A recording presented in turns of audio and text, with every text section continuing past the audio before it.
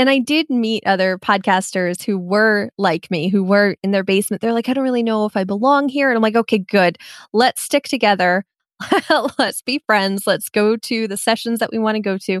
And I got a lot out of it, especially being a new podcaster, because I still had no idea all the things that I could possibly do with a podcast at that point.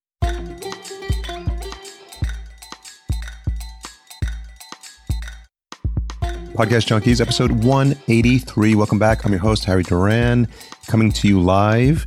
Although you're hearing it taped. Do people actually say taped when it's podcast anymore?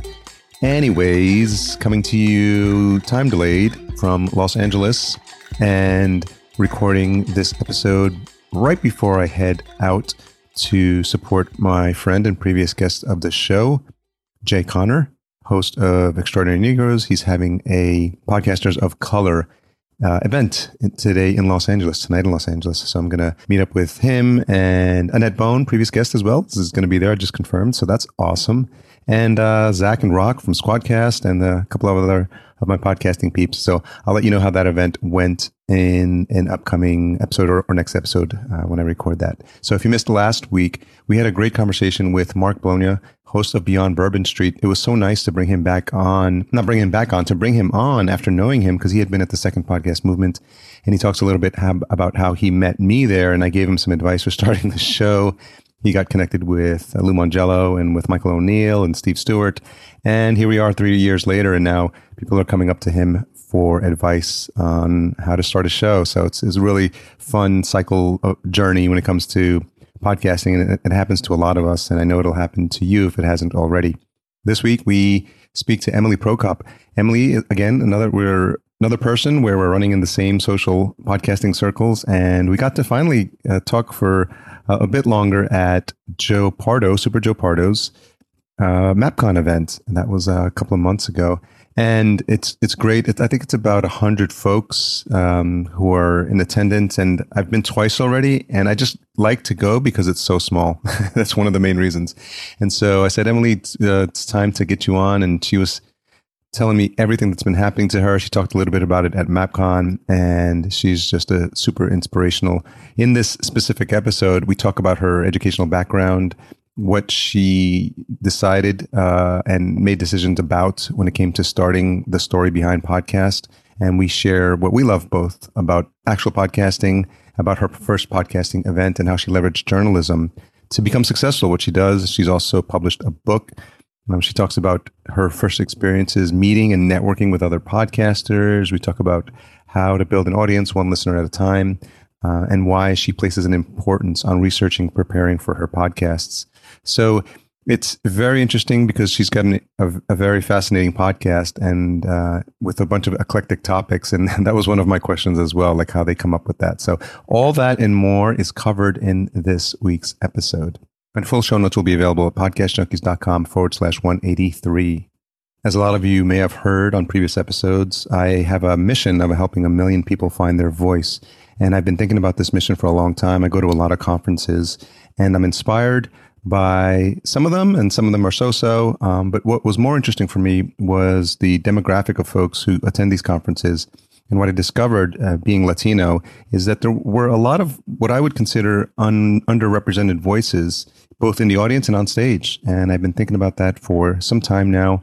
And so thankfully, through a connection I had with Chris Grimitsos and John Dennis of Podfest, I'm partnering with them to actually launch my first conference ever. It's going to be called Clarion, and it's at clarionconference.com. The site just went up a couple of days ago.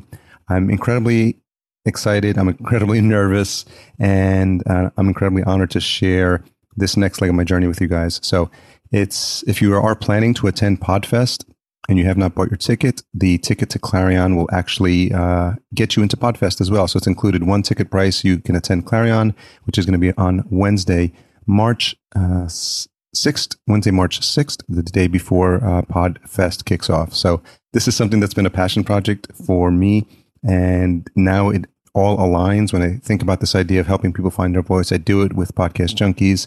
I do it with my company Fullcast. And now I'm going to have the opportunity to do it again, and to bring together some very powerful speakers that we already have lined up already. And there may be some faces there that you'll recognize as I'm talking to friends in the podcasting community, in my entrepreneurial circles, and who other powerful voices that I'm being connected to. So please check it out, clarionconference.com. And if you're listening through here, through this episode, just use promo code Harry Sent Me, and you get $50 off your ticket as a fan of Podcast Junkies. So I'd love your feedback. Let me know what you think of the copy of the conference, clarionconference.com.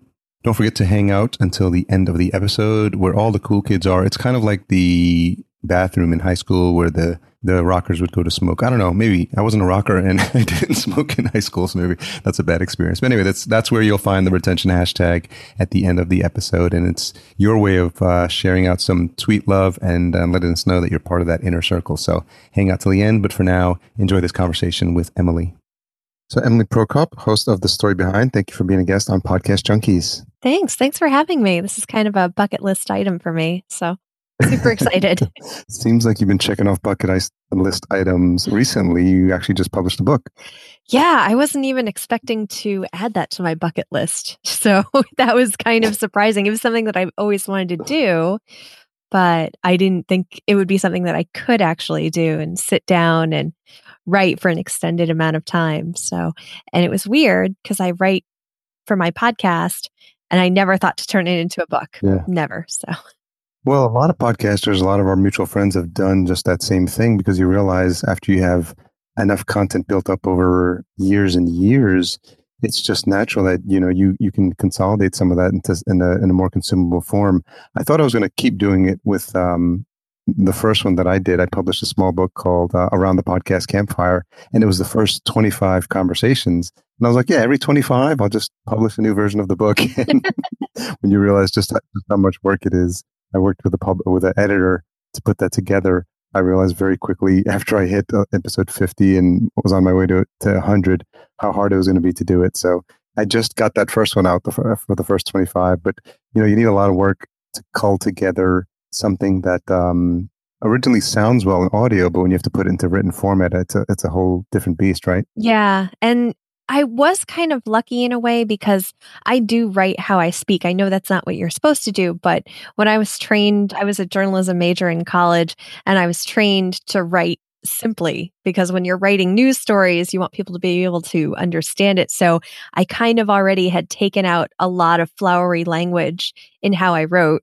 And because I was writing scripts for my show, I don't use a lot of flowery language anyway. I mean, it's kind of hard to do with history because everything is very cut and dry. You can't be like, oh, let me take a chapter and 50 pages to describe a door, like Hemingway does. You can't make history into Hemingway. So I'm sure you can. I'm sure people are much better about that. So Dan Carlin, good job. Did you study, shout out to Dan Carlin, Hardcore History. Yeah. Did you study literature as well? I did. I was an English major for a while, and I got done with all the writing classes. And then for some reason, I don't know why, I took writing classes first, and I got them all out of the way because they were my favorite things to do. And then I had one semester where I had 2 literature classes, and I walked into the bookstore, looked at my book list, and I was just walking out with just stacks of literature. And I'm like, this is a mistake. First of all, I don't really like reading things that are assigned to me. I was very just a stubborn kid. Wikipedia wasn't around in high school, and if it were, all of my book reports would have been Wikipedia based. We had Cliff's Notes, so that was good. I feel bad for teachers. I know. I know. And I'm trying to teach my kids, you have to read this. And meanwhile, I'm just like, don't worry, you can Google that when you're older. I promise you, you just have to do the work now. You ended up majoring in journalism then? Yeah. So once I got to the literature classes and realized, oh, this is not good, I think I trudged through them. In one semester, I took Greek and Roman literature. That was actually a really fun course, but at the same time, I was also taking medieval literature, and that was a terrible course, and I hated it because I didn't realize that Old English is very hard to read. Even though it's still English, it's still very hard to read. And I had to take, it was like prerequisite or one of those education classes that you had to take. It was part of your core education in college. And I had a choice between I think it was psychology, sociology, and journalism. And I ended up taking journalism 101. And I just fell in love with it. It just made sense to me. I still got to write and I got to discover things. And that was one of the things that I really liked about writing was also learning things and then being able to take it and mold it into my own words and put it onto paper.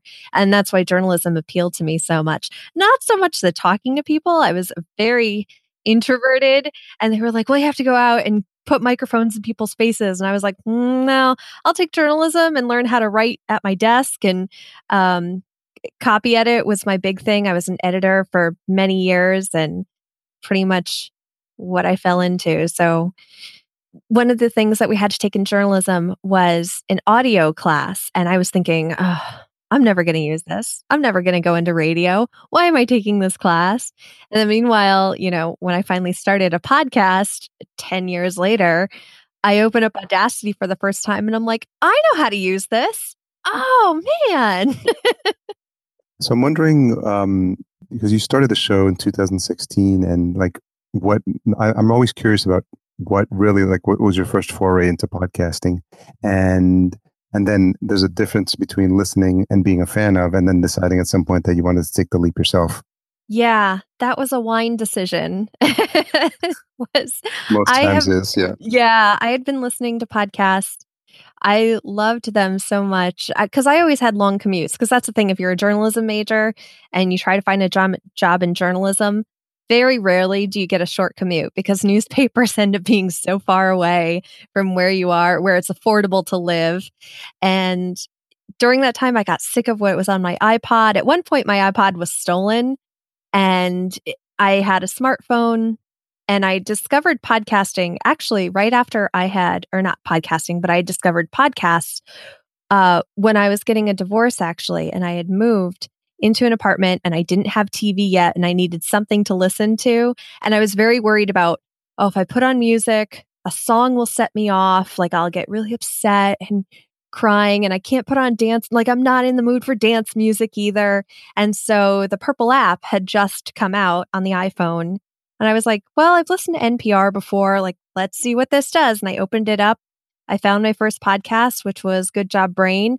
I started playing it and I realized just that dark tunnel of just sorrow and feeling sorry for myself and not being able to see the light at the end of the tunnel started to go away because I was listening to four people talk about pub trivia. Like they weren't even helping me get over a divorce. They weren't setting out to do that, but just from listening to them and then binge listening to them, it was like, this is great. I can be a fly on the wall. My mind can be somewhere else. It could be off the thing that's really getting me down. I can unpack my stuff. And I found myself smiling and laughing for the first time in weeks, pretty much. And that's pretty much how I discovered it. And then a few years later, a few years passed, and I got into more podcasts because they're like tattoos. Once you start listening to one, you're like, well, what else is out there? Like potato chips or and a- as I was listening to it, my boyfriend at the time, who's now my husband, he's like, we have this equipment. You should start a podcast. And I'm like, no, I don't want to start. I have nothing to talk about. I don't really want to do this. And then finally, a friend of mine and we were drinking wine and I'm like, we're talking about trivia. He and I were always the ones who were like, oh, I just read this really interesting article about this. And we would tell each other and we get so excited to tell the other person. And then we'd sit there like, and that's it. Nobody else heard that amazing conversation. And then we had more wine and I said, we should start a podcast.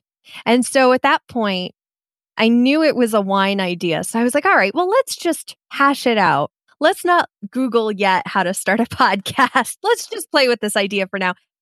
Exactly. Like, let's just play with this idea for the night. And then the next day, I woke up no longer under the influence of wine. And I thought, that's still a good idea. I'm going to do this. I'm going to Google how to start a podcast. And luckily, that same day, I remember Googling it at work and finding Podcasters Roundtable with Ray Ortega and Daniel J. Lewis and Dave Jackson. And thank God that was the the first thing that I found about how to start a podcast because I couldn't have gotten three better right off the bat mentors for podcasting than just, oh my gosh, and there are more videos and this is actually a podcast. What? There are podcasts about podcasting? It blew my mind that was out there.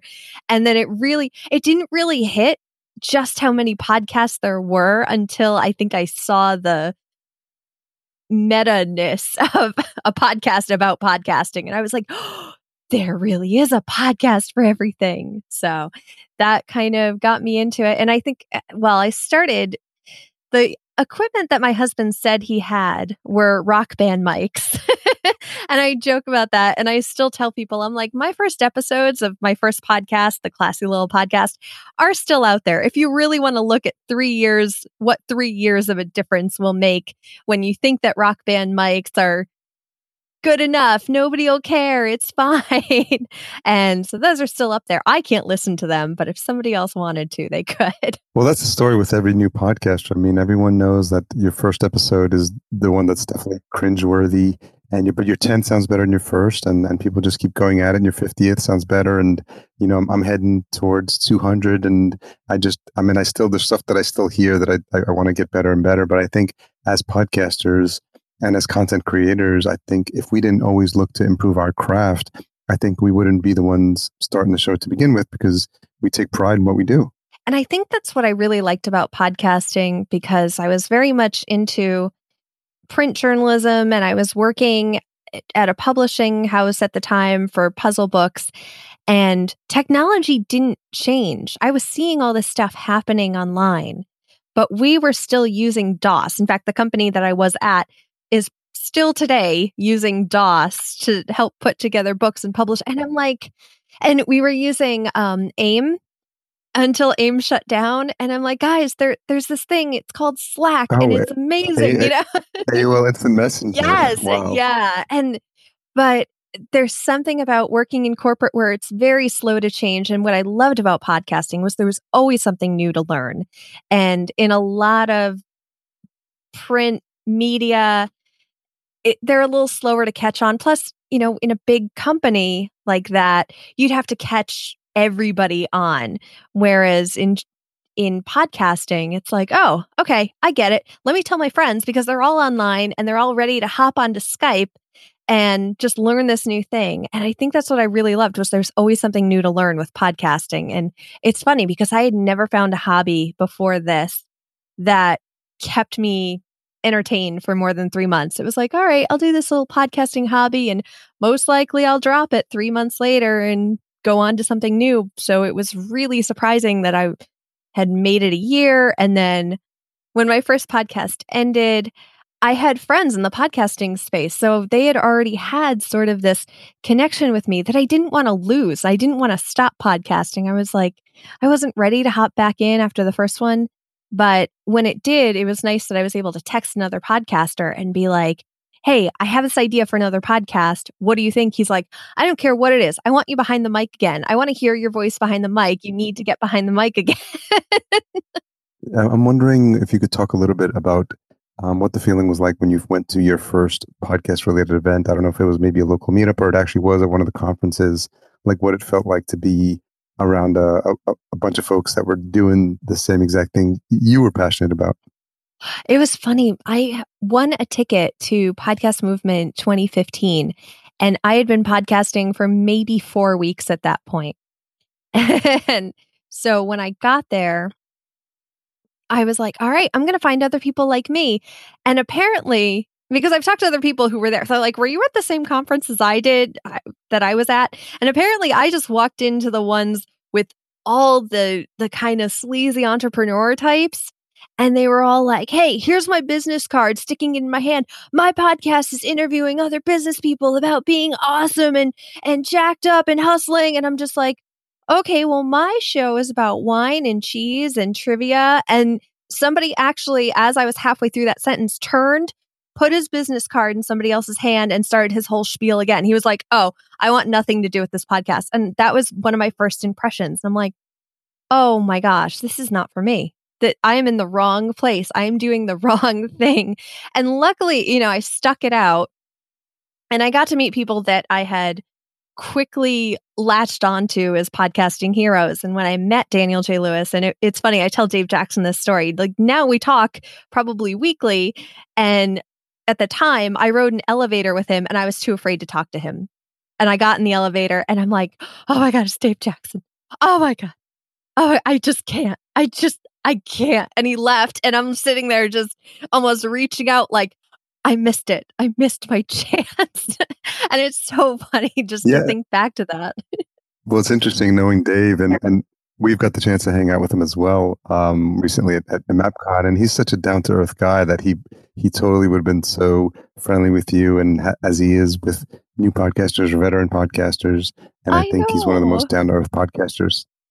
I know, and I have to remember that there were people like that at that conference, aside from this one terrible card shark pretty much that I met.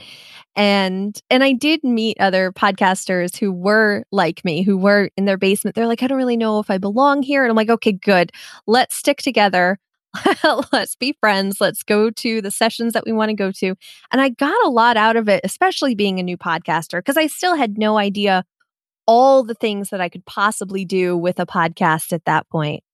So it was cool to see all those different, you could do this or you could do this. And then again, there was new technology at the time. Periscope was brand new and somebody was talking about it in a session. And halfway through a session, he's like, guys, I know this is about Periscope, but this new thing called Blab just came out and this is going to be the big thing.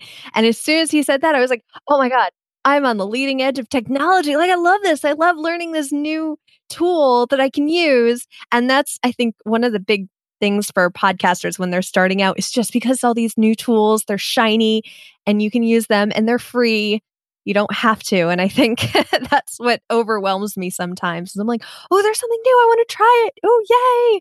And I kind of have to calm down, come back to earth. But I think for the first conference, I would have rather probably gone to something like MapCon or DC Podfest. Mm-hmm. Yeah. But I did get such a high from Podcast Movement. And I think that's also probably what kept me going was the fact that this is big. This is a really big deal. This was so cool. I got to meet Sarah Koenig.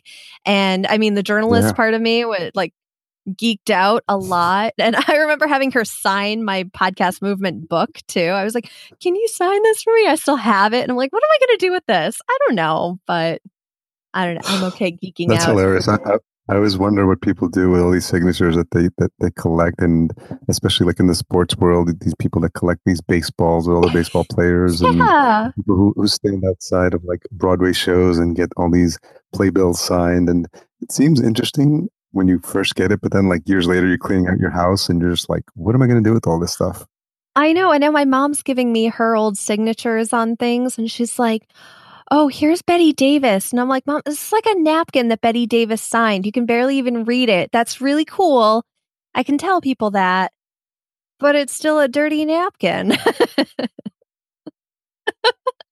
So talk a little bit about, the expertise you brought in, having majored in journalism, and how you decided with the second show to approach it a little bit differently. Because if I heard you correctly, you actually script out your episodes.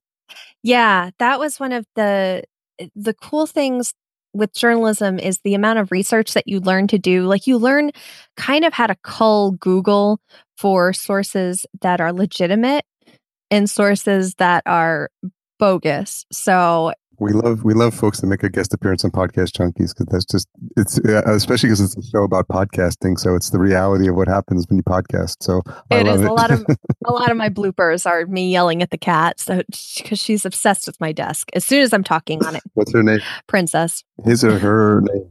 Princess. Yeah, it's short for Princess Penelope Von Purry Pants. I'm that kind of a cat lady, but yeah. So having the journalism background and being able to cull through and pulling from sites like news sources, being able to use LexisNexis, being able to use things like the History Channel, the Discovery Channel, not like hey, Bob's Awesome History blog at blogspot.com. And you can kind of tell by the writing that this guy's just throwing out conspiracy theories as fact. And it's like, all right, yeah, I'm not going to throw that in there. Maybe if it's entertaining enough, I'll say, oh, and by the way, some people believe that, this is a thing. And one of the things I do on my show is I make sure to have my sources in my show notes, and I refer to them at the end and say information from this episode was sourced from this, because I'm not a trained historian at all. And I've talked to Liz Covart before about this, who hosts Ben Franklin's World. And I mean, she is the historian. And I've talked to her and I'm like, I feel weird being in the history category. And she's like, no, you do a great job. Don't worry about it. Just getting that reassurance from her. She's like, it's fine that you're not a historian. You're citing your sources. You're fine. Don't worry. What was it? Why was that important to you? I'm curious because it seemed that you go above and beyond what most people would do. And you did cite Liz, and she was episode 43, Podcast Junkies. I spoke to her early on, and now she's like getting millions of downloads on her show. And it's so nice to see like the trajectory. But it's nice that you had an opportunity to speak with her. I'm wondering if you also had a chance to speak to Jonathan Oakes, who's also been on the show, because you mentioned this, this passion with trivia. Yeah. When I finally ran into him at this past podcast movement, and I remember at the first podcast movement, he had just started his show too. And I remember being like, I think we met in passing quickly. And I was like, I need to keep him on my radar because we're doing roughly the same thing. And now you look how he's grown. And it's just amazing to see from year 1 to year 3. And then kind of having him. It's crazy. Yeah. But kind of having him as like someone who knows who I am and I know who he is. So it's like someone on Twitter maybe is looking for a history or a trivia podcast. It's like, oh, you know what? I'm going to say Liz Covart and Jonathan Oakes because I know them, I like them, I trust them, their shows are great. I'm going to happily recommend them to people. So, I mean, there's another pro for going to conferences is I've met those people in real life and I have that connection with them. And that's also to say that when you listen to a podcast, you get that connection with somebody. So when I met Jonathan in real life, I was like, I already know you, but I don't because we've never had a real conversation. But I've heard your voice for so long. And Jonathan was 107. So it's so interesting because, when we get started, there's a little bit of imposter syndrome because there's so many people doing so many great things in the space, and we're like, oh, I don't ever know. How do I ever get, think about getting to episode 50 or getting to episode 100? But then you realize how accommodating and how friendly and how helpful this community is. And you start to see it as you go to more conferences year after year. This was number 5 for Podcast Movement. I've been to all of them. And, they sort of become your family, and you become like, there's these waves. There's like this earlier wave of like the godfathers of podcasting. And then there's like this next wave that came up, like the Cliff Ravenscrafts, the Amy Porterfields, the Pat Flynn's.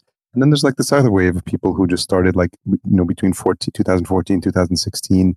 And we just kind of all are friends with each other. We watch each other's show grow.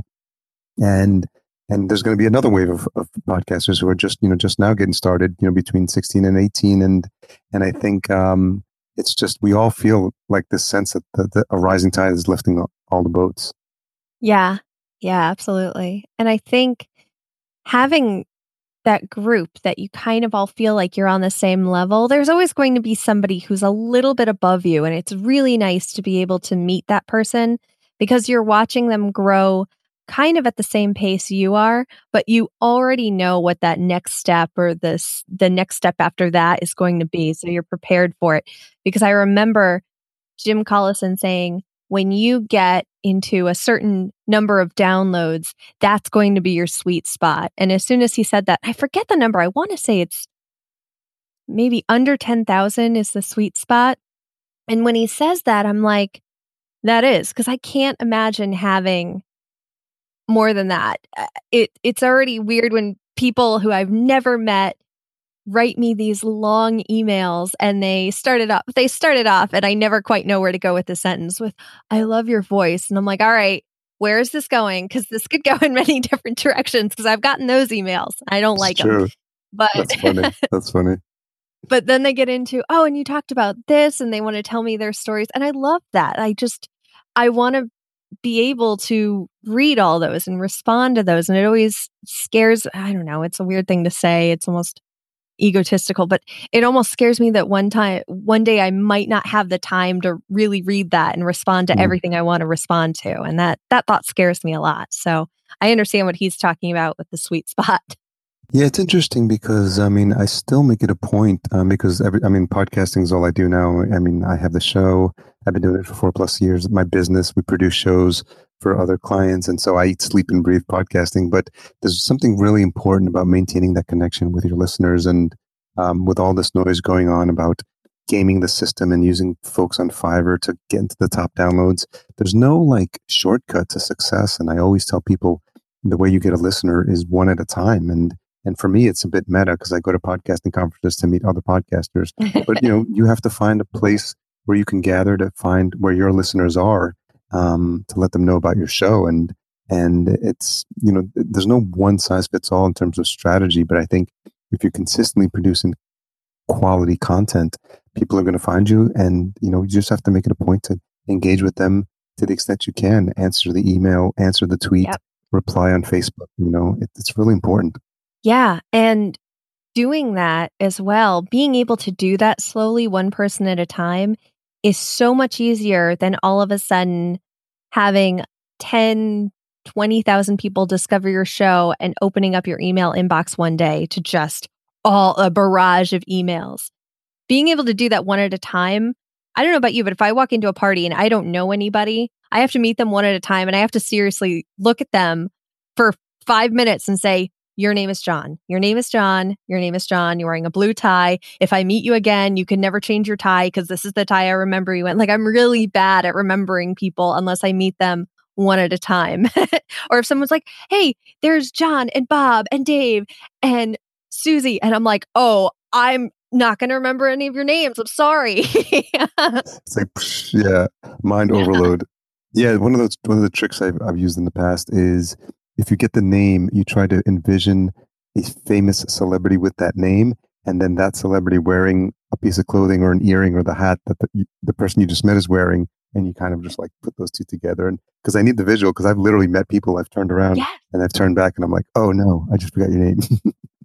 I have to do that. If I'm talking to somebody and I'm making small talk, when I first meet them, I'm like, oh yeah, so great weather we're having. I'm not listening. I'm repeating their name over and over again in my head. That I'm just, I can't. I'm really, really bad with it. And that's really a nice thing about podcasting and having that online space too, is to get to know people's profile pictures. If one of my friends changed their profile picture, it would take me a while to be like, oh, who are you? Oh no. Oh dear. And I was wondering why, if you could just kind of elaborate a little bit, why it was important for you, maybe as a journalism major, to decide you wanted to put that amount of prep work into each one of your shows. What's funny was when I first put the prep work in, I could do a lot of it in my lunch hour. But the thing is, with research and finding out new information for me, I get sucked into these rabbit holes, and then it's time to write the script about it. So a lot of it is, I like doing that amount of research, and I like putting stuff out there that maybe I didn't know, which means my audience might not have known it. So the episode that's coming out this week, I just did the printing press, and everyone has learned, oh, Gutenberg invented that in Germany. And it seems like such almost a boring topic. I wasn't necessarily going to do it. I'm like, well, everyone's already learned about this. And then I found out all these details. Like, actually, the only reason we know about Gutenberg is because he was sued so many times that's the only record we have of him are lawsuits against him and financial records. And I'm like, oh, well, that's really interesting. Or I did the teddy bear a few weeks ago, the story behind the teddy bear. And I found out that the story I thought I knew about Teddy Roosevelt and the bear, there are maybe 3 different versions of that story. And I love throwing them all in there so that people get that well-rounded, researched story behind the things. So for somebody starting out, if they're worried about, oh, well, I don't want to do that much research, there are podcasts out there where they will gladly admit they read Wikipedia verbatim. And that's kind of their their thing that they do, which is fine. But what you want to do for your podcast is you want to put something out there that maybe people haven't heard before. Maybe they can't just do a few clicks on Google to get to. So that's kind of where I came at it with all the research. And I also wanted to sound like I knew what I was talking about because when you do a podcast, you end up getting this professional, I guess you get kind of, you're an authority in a way. Even though I'm not any sort of, I'm not a historian, I'm not like a history authority, but just doing a podcast and getting behind a microphone and pressing publish kind of makes you an authority in a weird way. So you kind of want to show that you're worth being looked at as an authority. So I hope that answers your question. Yeah, definitely, because it's important. And I think like listeners shouldn't be deceived by the duration of your show because each one is about 5 to 10 minutes.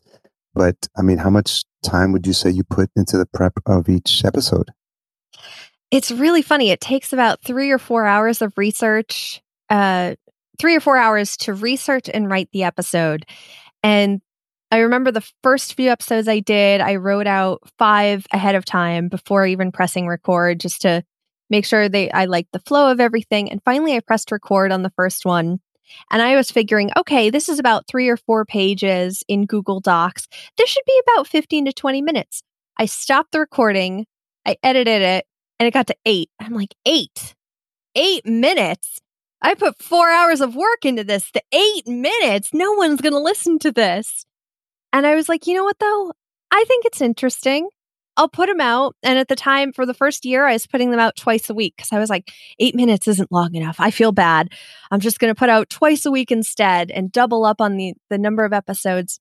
And so I did that. But then I was hearing from people and they were saying, you know, your show is great for when I have to run to the grocery store or when I have to walk the dog. It's short like that. And a lot of people were saying you're putting them out too often, that it's nice for when I have to binge listen to something. But really, I like having a short podcast. I like that it's a little tiny snippet that I could run to whenever I need to. And I have heard from people that they save them up and they binge listen to them, which is great. And I always can tell when I get a new subscriber because I get a nice spike and I look and I see like, oh, episode 100, 1 download, episode 99, 1 download, episode 98, 1 download. And I can tell when somebody just found it and they're binging it. And it's a really nice feeling. So even though it's short, it's nice. And I have gotten people who ask for it to be longer. And I tell them, I'm like, well, if it's longer, there's going to probably be a bigger wait time. And now at this point, because like I'm 24/7 in podcasting, because now I do editing and consulting and stuff. It's like, I'm so just busy trying to run a business that unfortunately sometimes my podcast takes the back burner because it's like, but this is my thing. So, and it's hard. It's really hard to do that.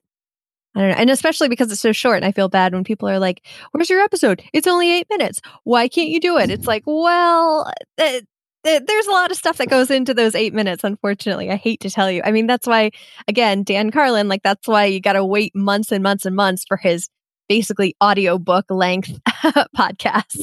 Yeah, it's like if you only knew. And I think it's almost like they're so short, but it's like this like a nutrient dense like protein bar. Like it's like they're tiny sometimes, but they've got like so much packed in there that they're just like there's each if you probably break down each minute, when you think about how much information you're providing. I think the true fans of the show have come to appreciate how much information you're packing into a short period of time. Yeah, and that's again the journalism trying to fit things into, when you have a lot of information and then your editor says to you, "Hey, we only have 8 inches to fit the story at 8 inches on a newspaper column," and you're like, "Well, this story is a 30-inch story, and you really have to pick and choose exactly how to condense all of that." And I mean, there goes the flowery language and trying to make things sound prettier and trying to add all the extra things to it. Because I would love to be able to research and put every single thing that I've learned into the episode. But for me, I have to take it, kind of compact it. And I mean, I have to do the same thing with my brain because I'm ADHD. So it's like, okay, I cannot deal. This is a lot of information. Let me pack it all tiny so I can remember it and spit it out onto paper and then read it. And it's funny because sometimes it's like when I was in school and I would have a test and, you'd study and you'd cram and then you take that test and then the next day you could forget all that stuff. And that's kind of how I am with my episodes. Someone will be like, oh, hey, remember that inventor you talked about when you did the story behind Sugar Skulls, which was 2 years ago at this point? And I'm like, no, I'm going to have to look back at that episode because it's gone now. It's absolutely gone. I made room for episode 120 that I just did, 2 weeks ago.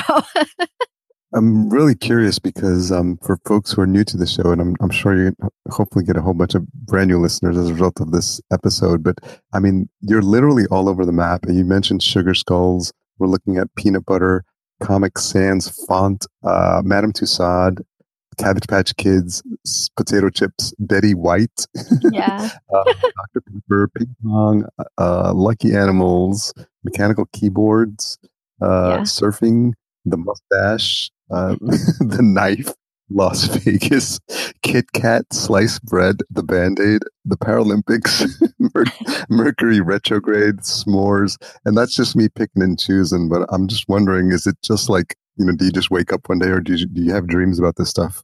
I hope I don't have dreams about this stuff. But a lot of it is, if I don't have a topic, I will look on a calendar and say, okay, what is one of those weird national holidays that's coming up? So the story behind the teddy bear was because my episodes release on Thursdays, and I knew that Saturday was National Teddy Bear Day. So in my head, I'm already thinking, well, that's interesting. Let me just Google quickly what the history is of the teddy bear. And I found out that it was interesting and it interested me, and I wanted to do more research on it. And I was like, okay, great. So I have this episode ready, and I know I can use that hashtag to promote the show. So some of those, if you look at the dates, you can tell where it lines up. So Betty White, that was around Betty White's birthday. The nice thing is I can always reference those episodes when it's her birthday again. The Kit Kat Peanut Butter Cup. Oh, I forget what else I did. But for the weeks leading up to Halloween last year, I did a bunch of Halloween candy. And then some things I've done series on. So when you mentioned Knife, that was part of my Clue series. So I did 6 episodes based on the weapons from the movie Clue, or the game in the movie Clue. I did the knife, the revolver, the rope, the lead pipe. Let's see if I can remember them all. But I did those weapons. And then I talked about the movie. And then I talked about the game. And I know my audience really loves series. I wish that I had more time now that I could devote to them because they really liked it. So you talked about Lucky Animals. That was during March, my first year I was doing it. And I did a bunch of luck and superstitions. So that was a fun series. And then the other series I did Forrest Gump February. My first February I was doing it. So everything was a reference to the movie Forrest Gump. So in Forrest Gump, they talk about Dr. Pepper. I did the story behind that. I did the story behind the schoolhouse door, which was referenced in Forrest Gump. And it's really fun to just have those ideas. I'll have the idea for the series. And then I remember watching the movie and being like, oh, Dr. Pepper. Ping pong. Oh, and I mean, I'll just do a quick Google search as soon as I think of something and be like, well, is this interesting enough to talk about as a history?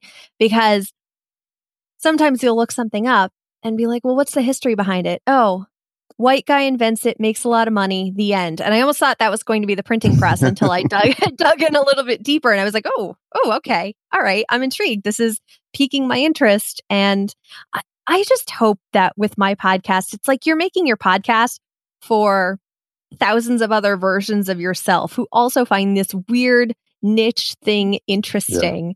So, and that's always what I picture. So the people who write to me, they're like, oh, I really like this. And I write back, I'm like, yeah, me too. Did you geek out as much as I did? So they're out there. The meta question is on June 28th, you published the story behind the book update number 1.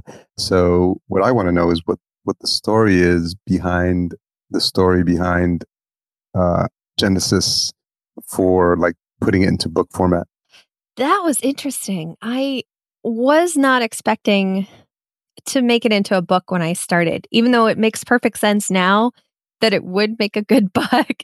But at the time, I had just finished doing the story behind the musical, which was episode 100, which really, really did well.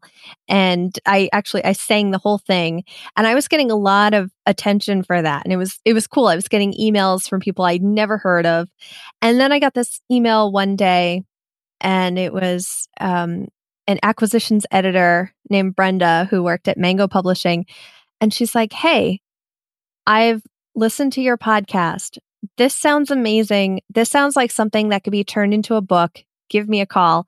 And so I'm showing it to people. I'm like, "Is this real?" Because, as podcasters, if you have your email address out there, you get a lot of spam. Like your email address is out, you're going to get spam and people being like, "Oh, your web copy could use some work." It's like, no, no, no. So I'm showing it to people and they're like, "No, that looks legit. Like, why don't you write her back?" And I'm like, I don't know about this. So I wrote her back and she's like, "Okay, yeah, your show would be great as little chapters in a book. We could put a bunch together. How about you hop on a call?" And I talked to her and she explained the structure of how the publishing company works and the steps I would need to take. And it wasn't like, and my first question is, I'm like, "All right, will this cost me anything?" Because that's how you know that's a scam, is when like a publishing company is like, "Oh, give us money." And she's like, "No, why would you think that?" I'm like, I'm just making sure because I don't know." And she was like, "No, here's the process. Here's the contract. Take as much time as you want, look through it." And my husband and I looked through it, and I was lucky at the time. I was helping, I still am. I still help Steve Stewart with a show called The Book Marketing Show. So I actually knew a bit of behind the scenes of book marketing. And I was like, okay, this actually helps out being able to look over this contract and see that they're not buying the rights to my show. They're not buying the rights to the book. Like, I can kind of take all of the rights are in my name. And that's something that's so important to me. As soon as somebody reaches out to me, like I've been reached out to by networks and I'm like, do I have to give up my rights? Do I have to give up my RSS feed? Yeah, no, that's not a thing. No, we're not doing that. As soon as I signed the papers, and then I put it off for many months, unfortunately, because it was really hard to start because I didn't know the format I wanted to use. And then finally one day I sat down, I used an old episode and I reformatted it and turned it into chapters. And it was much easier than I thought it would be. But one of the things with the book that I really wanted to do was I didn't want it to all be past episodes, because who's going to be buying the book? The people who already listened to the episode. Like, what do they need the transcripts for? If they asked me, if somebody emailed me and said, "Hey, could I have the transcript to the show?" I'd be like, "Yeah, sure. Here you go." So what I did with the book, there are 50 chapters total. 20 of them are brand new that are not made into a podcast. They're not based on a podcast. I probably won't turn them into a podcast. I know. Yet that's the thing. There's going to be a time when I come up against the line, a deadline, and I'm like, "Oh my God, I have nothing. Oh, wait, I have a book. I can just grab one of those." But no, I really wanted to keep them just for the book, just for readers only. And then also bring readers into the podcast, people who had just picked up the book and didn't realize it was a podcast too. So I wanted to make sure to do that. So that's kind of the story behind the book. There's going to be a book update too that is coming out this week because it's coming out on Monday. Congratulations. How was Thanks. how would you describe the overall experience?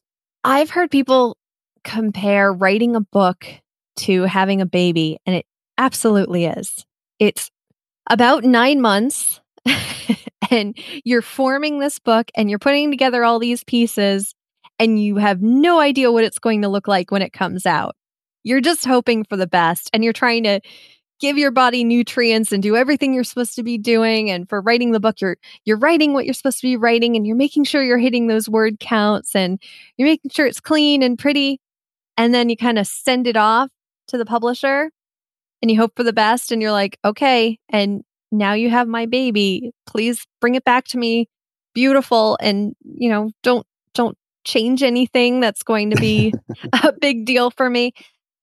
And then you get it. Like, I got my advanced copies, and it's still not real. It's still something that needs to sink in. It needs a few weeks to set in, which again is like having a baby. It's like this thing is real. Like I have to care about this thing now, and even the marketing for it, which is funny because a lot of marketing for a book is very similar to what people are already doing for their podcast. It's like, hey, remind people what's in the book, show them the cover, Yeah. give them snippets. Talk about it. Don't keep selling to them. Make sure you're talking about yourself as well. And you're talking about all the cool things that they can learn from it. It's like, oh, this is just like marketing a podcast. Okay. All right. Very cool. Well, congrats again. I think I think it's interesting because as podcasters, I think there's always different ways you can repurpose content, and this is a great way. And I think it's going to be an inspiration to a lot of podcasters, especially when they have content that's formatted in the way you have it. And I think what you're going to find is you're going to probably, you're going to have a whole new audience that don't even know about the podcast, that are discovering the book, and they're like, wait, this came from a podcast. I got to subscribe to the podcast. So that's going to be a nice crossover. Yeah, I think one of the coolest things was on the cover under my name, it says producer, the story behind podcast, which is like, all right, there it is. People know that this isn't just who's Emily Prokop. We have no idea who she is. She's just a trivia nerd. Like, what is that? But right on the cover, it says, hey, this person is from a podcast. So hopefully people will pick it up and be like, oh, well, I might not want to buy the book, but hey, maybe I'll listen to the podcast for a while. So hopefully, fingers crossed. It'll be a good thing. A couple of questions as we round out the show. What's something you've changed your mind about recently? Well, this is weird. I've gotten back into Pokemon Go, weirdly enough, and I have been losing weight. I do another podcast with John Buchanan called Hate to Weight, and we're going through our weight loss struggles and kind of our journey into weight loss. And it surprised me how much walking actually did affect my mindset about weight loss and the number on the scale. And I wasn't expecting that. I really thought it's just food only. Anytime I exercise just makes me more hungry. And so getting back into that, I ended up changing my mind because when I looked at the scale after a week of playing Pokemon Go and walking around again and getting outside, I was like, oh, it does affect my weight. Okay. All right. This is a good thing. That is a good thing. What's the most misunderstood thing about you? People see me online and they see the exclamation points and the emojis and the smiley face, and they'll see me on video and I'm very peppy and outgoing. I'm that way when I'm talking about podcasting and when I'm talking to other podcasters. But if I'm by myself, I'm not. And I almost need I need to step away and I need to stare at a wall for a while to kind of regroup. And I mean, even going to a conference and I'm around a bunch of podcasters, I love it, but it drains me, and not in a bad way, but it drains me to the point where I'm like, I just need to sit alone in quiet by myself, staring at a wall. And I think that surprises people. And they're like, you're an extrovert. I'm like, no, I am a major introvert. My energy comes from alone time. Just give me like 3 hours alone and I will be more revived than if you gave me 12 hours of sleep. It's interesting, Emily, because a lot of it's been a consistent thread. I mean, I've asked that question, and regular listeners will know that the way it's described sometimes is situational extrovert. And I think we all love each other, and so when we all see each other at podcasting conferences, we're all hanging out and having a good time. But I think to a person, I think that we all appreciate the fact that we get to do, or we get to have some time where we can, have the downtime and recharge, and so that when we're back with our friends, we are our usual peppy selves. But I definitely can relate to that, and sometimes it could be hours, like you said, or sometimes it could be even a couple of days or weeks when I'm not traveling anywhere. I'm sort of a hermit or a homebody, and I just feel it's a good thing to have that balance up and down. Yeah, and I think it's also funny to find people who I love talking to as podcasters, but also knowing that, you know what, these would be the type of friends that could come over, sit on my couch, and we could just sit quietly for hours on our phones.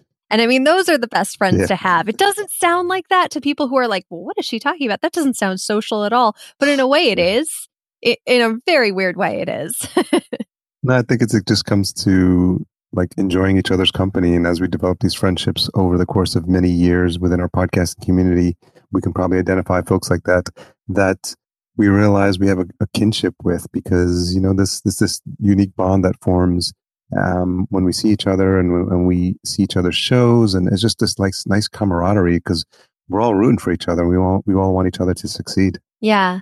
And even when you listen to shows, you're kind of a fly on the wall. And I think one of the nice things for me as an introvert is there's no obligation for me to contribute to that conversation, but I can still be entertained by it, which is what I would do at parties. And people would say, "Oh, she's so quiet and shy." No, I'm actually really enjoying this conversation. And I don't necessarily want to contribute anything to it because I like hearing the dynamic of you two talking. Yeah. So, I mean, it's a huge deal when people are like, "Oh, so tell me something about yourself." I'm like, no. We're talking about you two. Go ahead. Keep going. Go ahead. Yeah, it's a dynamic. Some people that are extroverts, and it's probably fewer than most people think, because I think most people are a mix. But I think the people that are pure extroverts, that's a small percentage. I think they usually don't understand, because I think they always are looking to be the center of attention, and they can, you know, command a presence at an event or at a party. And it must get exhausting, though. I don't know how they can sustain it. And that's where they get their energy from. If they're alone, they feel their energy draining. But it's funny, somebody went on Dave Jackson's show, and it was one of the best quotes I ever heard. And they were talking about being an introvert and podcasting. And they were like, you know, podcasting is a lot like an introvert playing an extrovert game. And that's exactly what it is. It really is. Because when you record your podcast, you're most likely, if you're doing a solo show, you're by yourself on a microphone. If you're doing it with somebody else, you're probably doing it with somebody who's very familiar to you, people who are introverts, they know that you have a tight circle and you're comfortable talking with certain people. It takes a while to warm up to them, but you get comfortable. And especially if you've already heard them on a podcast, you're already comfortable with them because you're like, I know their quirks. I know how they talk. But I think that was the best way to describe it, was an introvert playing an extrovert's game. That sounds about right. Well, I appreciate us making this work. I'm glad we got to reconnect at MapCon. And there's so many friends of mine that I still have yet to get on the show. So I'm glad we were able. It is late here, so for the benefit of the listener, we are at close to 11 p.m. on the East Coast time. But just goes to show you when what lengths podcasters will go through just to get an episode out, especially if it's important. And so I appreciate you coming on and sharing your story with my audience. Yeah, thank you so much for having me. This has been a blast.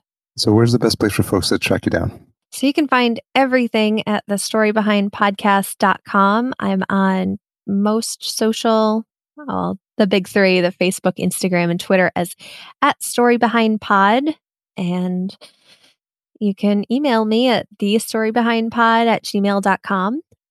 Oh, they can pick up the book at Amazon or Barnes & Noble or Target.com. That was the weirdest thing, was seeing my book on Target. I'm like, oh, Target, I go there all the time. That's my mothership and my book is there. Like, I was so happy to see it. That's awesome. Or they could go to thestorybehindbook.com. They can go there too. And that'll bring you to links. Thanks again. I appreciate you coming on. Oh, thank you so much, Harry. So thanks again to Emily for coming on the show. Always appreciate it. I'm glad I'm able to make these connections and close these open loops that feel like they've been going on for years with some of my podcasting friends. And I love sharing their stories with you. Full show notes available at podcastjunkies.com/183. Intro and outro music composed by Cedar and Soil. Don't forget to check out ClarionConference.com. It's Clarion, my first ever live event. It's going to be more on the motivational, inspirational side. And I'm really passionate about this idea of helping people find their voice. So if you have a voice inside of you that needs to get heard, if you want to be inspired by people who have found their voice and have shown you what they can do and the types of businesses they can build, and the types of lives they can lead, and be around like-minded peers, then please check out ClarionConference.com. Tune in next week for my conversation with Paul Adams. I know that if you're paying attention closely, that was the episode we teased out last week as well. And so we had a little switch with our scheduling. So we're going to have that next week. Paul Adams, host of Sound Financial Bites. If you made it this far, then you are one of the awesome, cool kids. The retention hashtag for this episode is #EmilyStory. EMILY, Story, STORY, and tag Emily at Story Behind Pod. That's her Twitter handle, and podcast_junkies. Thanks again for all you do to support the show. I love you guys, and I'll catch you next episode.